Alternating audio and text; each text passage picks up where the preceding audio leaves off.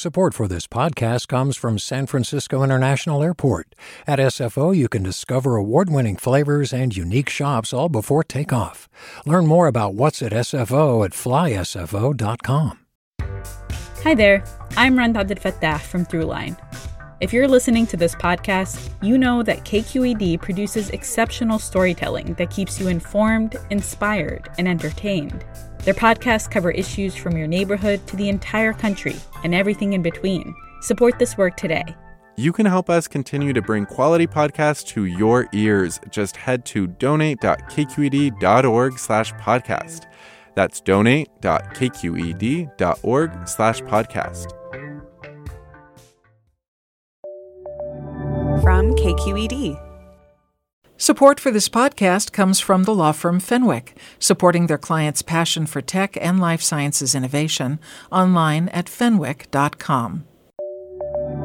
From KQED. This is the California Report. Good morning. I'm Lily Jamali.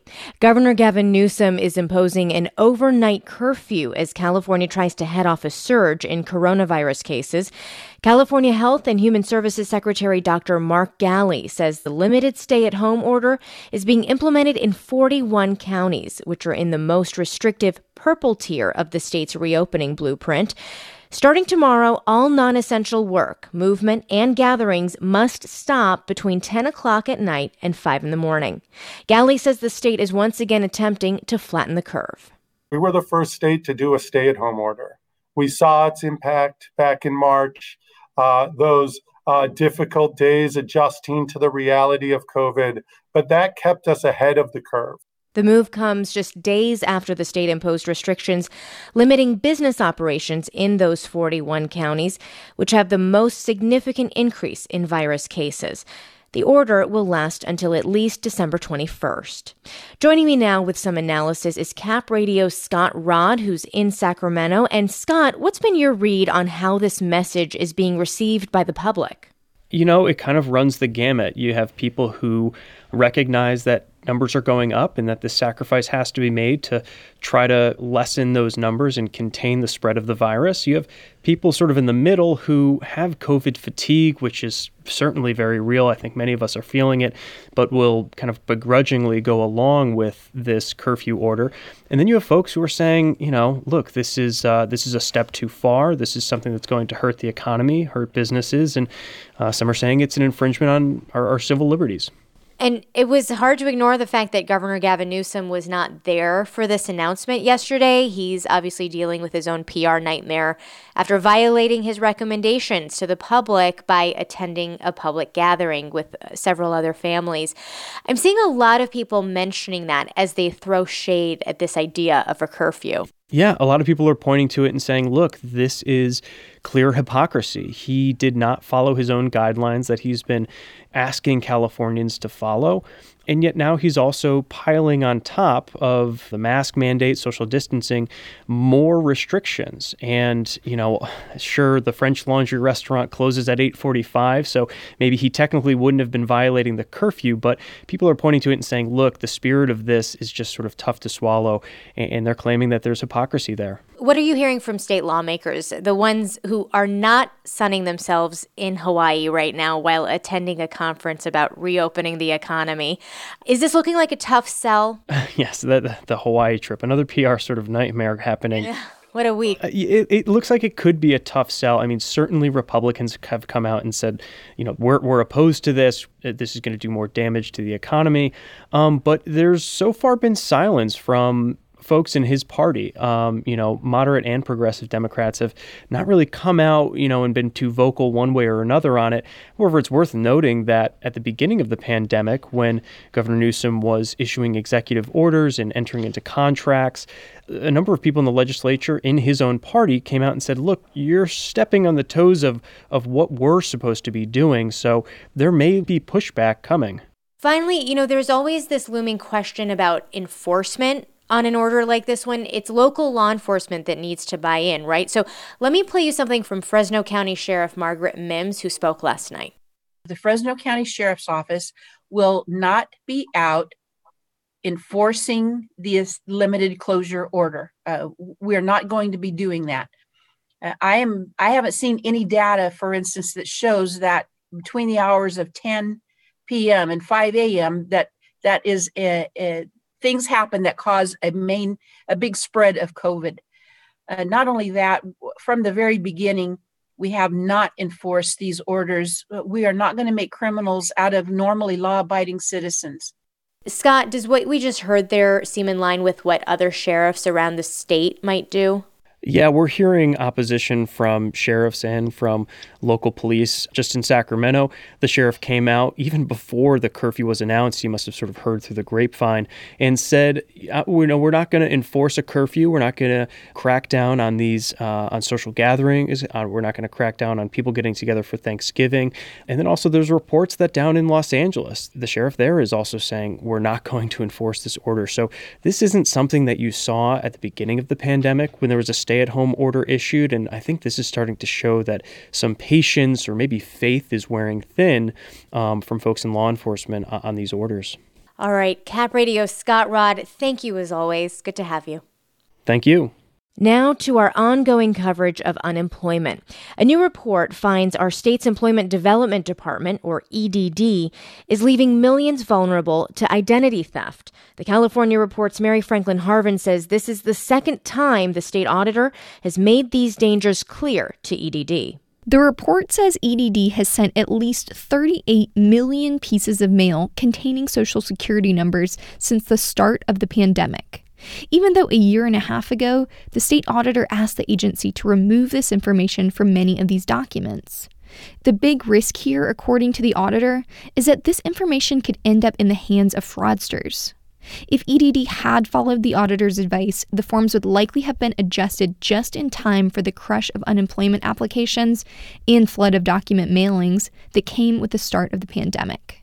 But now, E.D.D says the requested changes won't be completed until May of next year. For the California Report, I'm Mary Franklin Harvin. There are new rules this morning to protect California workers from COVID-19 while they're at work. The California Report's Central Valley reporter Alex Hall says the board that oversees Cal OSHA standards voted unanimously to approve them. The emergency standard requires employers to, among many things, implement cleaning protocols, investigate and respond to positive COVID cases in the workplace, and provide testing in cases of outbreak. Hundreds of people attended the board's online meeting Thursday and listened to impassioned public comments for and against the standard that lasted over 7 hours.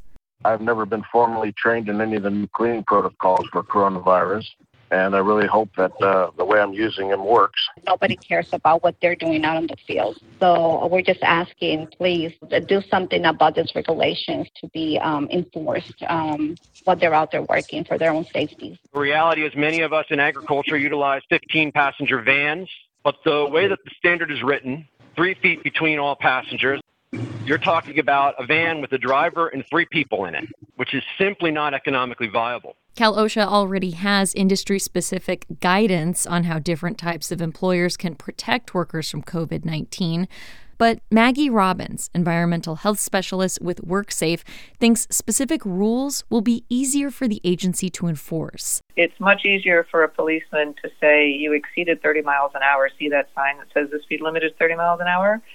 It's a little harder if what the sign says is, go as fast as is safe for this roadway. Next, the rules will go to the Office of Administrative Law for a review. For the California Report, I'm Alex Hall in Fresno. Right now, state law restricts local law enforcement from cooperating with federal immigration authorities, known as ICE. But there's one group of immigrants left out of those protections: inmates leaving state prisons. At a state Senate hearing yesterday, prison officials defended the policy of transferring those inmates to ICE. KQED's Farida Jhabvala Romero brings us the story of one detainee who not only served his time, but also served the state as an inmate firefighter. Bunchan Keola fought 6 major wildfires this season, including one in Shasta County, where a tree fell on him.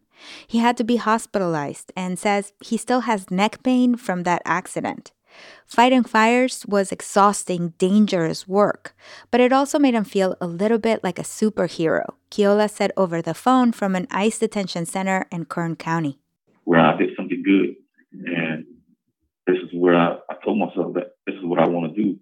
When he was 16, Keola was involved in a gang-related shooting and was convicted of second-degree attempted murder. Now he's 39 and completed his sentence. He was set to be released from state prison last month, but ICE arrested him. Keola has a green card, but because of his criminal conviction, an immigration judge ordered his deportation. I'm just asking for a second chance to live this American life and to be a firefighter. The California Department of Corrections and Rehabilitation is exempt from the state's sanctuary law. And at a Senate hearing this week, a CDCR official said the agency must honor ICE requests to hold inmates.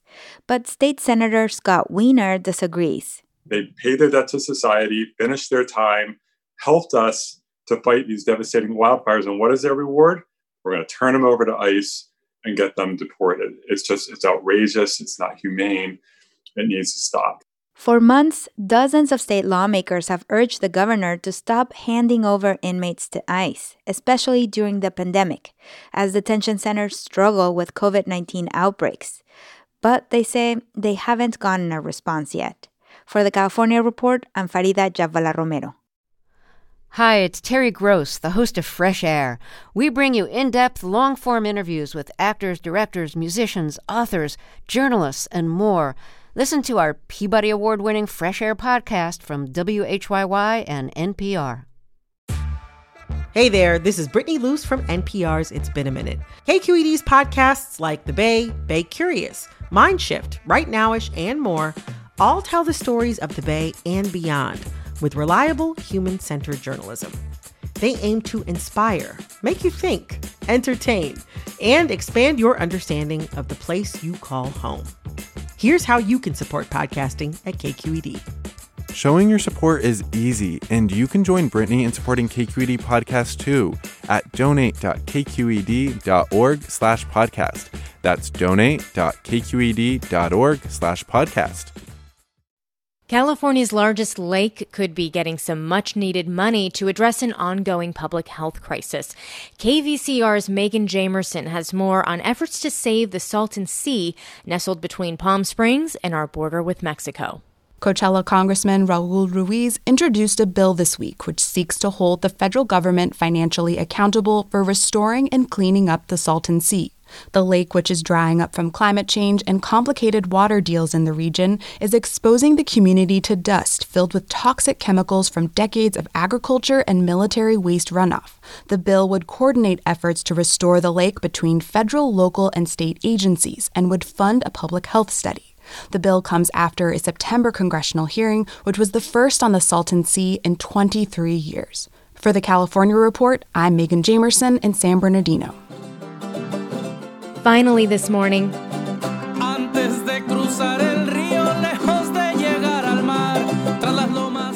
this comes from a new musical project called Sounds of California. It's spearheaded by the Alliance for California Traditional Arts. This week, on our sister show, the California Report's weekly magazine, we'll hear about how the project is telling the story of Boyle Heights, an East LA neighborhood made up largely of immigrants that's been gentrifying. So much of the narrative that's been told about Boyle Heights is that, it's just a community of poor people and there's gangs there. That's Quetzal Flores, a Grammy Award-winning musician who's tapping local artists to compose original songs about their neighborhood.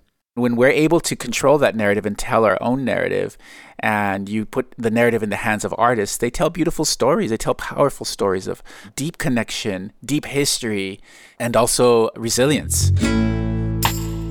Take a look around and tell me what you see.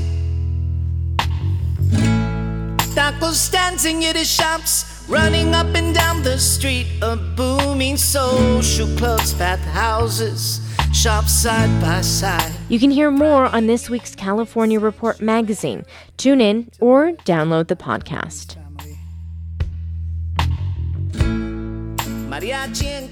And that is the California Report for this Friday, November 20th. We're a production of KQED Public Radio. Our engineers are Katie McMurrin and Danny Bringer. I'm Lily Jamali. Thanks for listening and have a great weekend.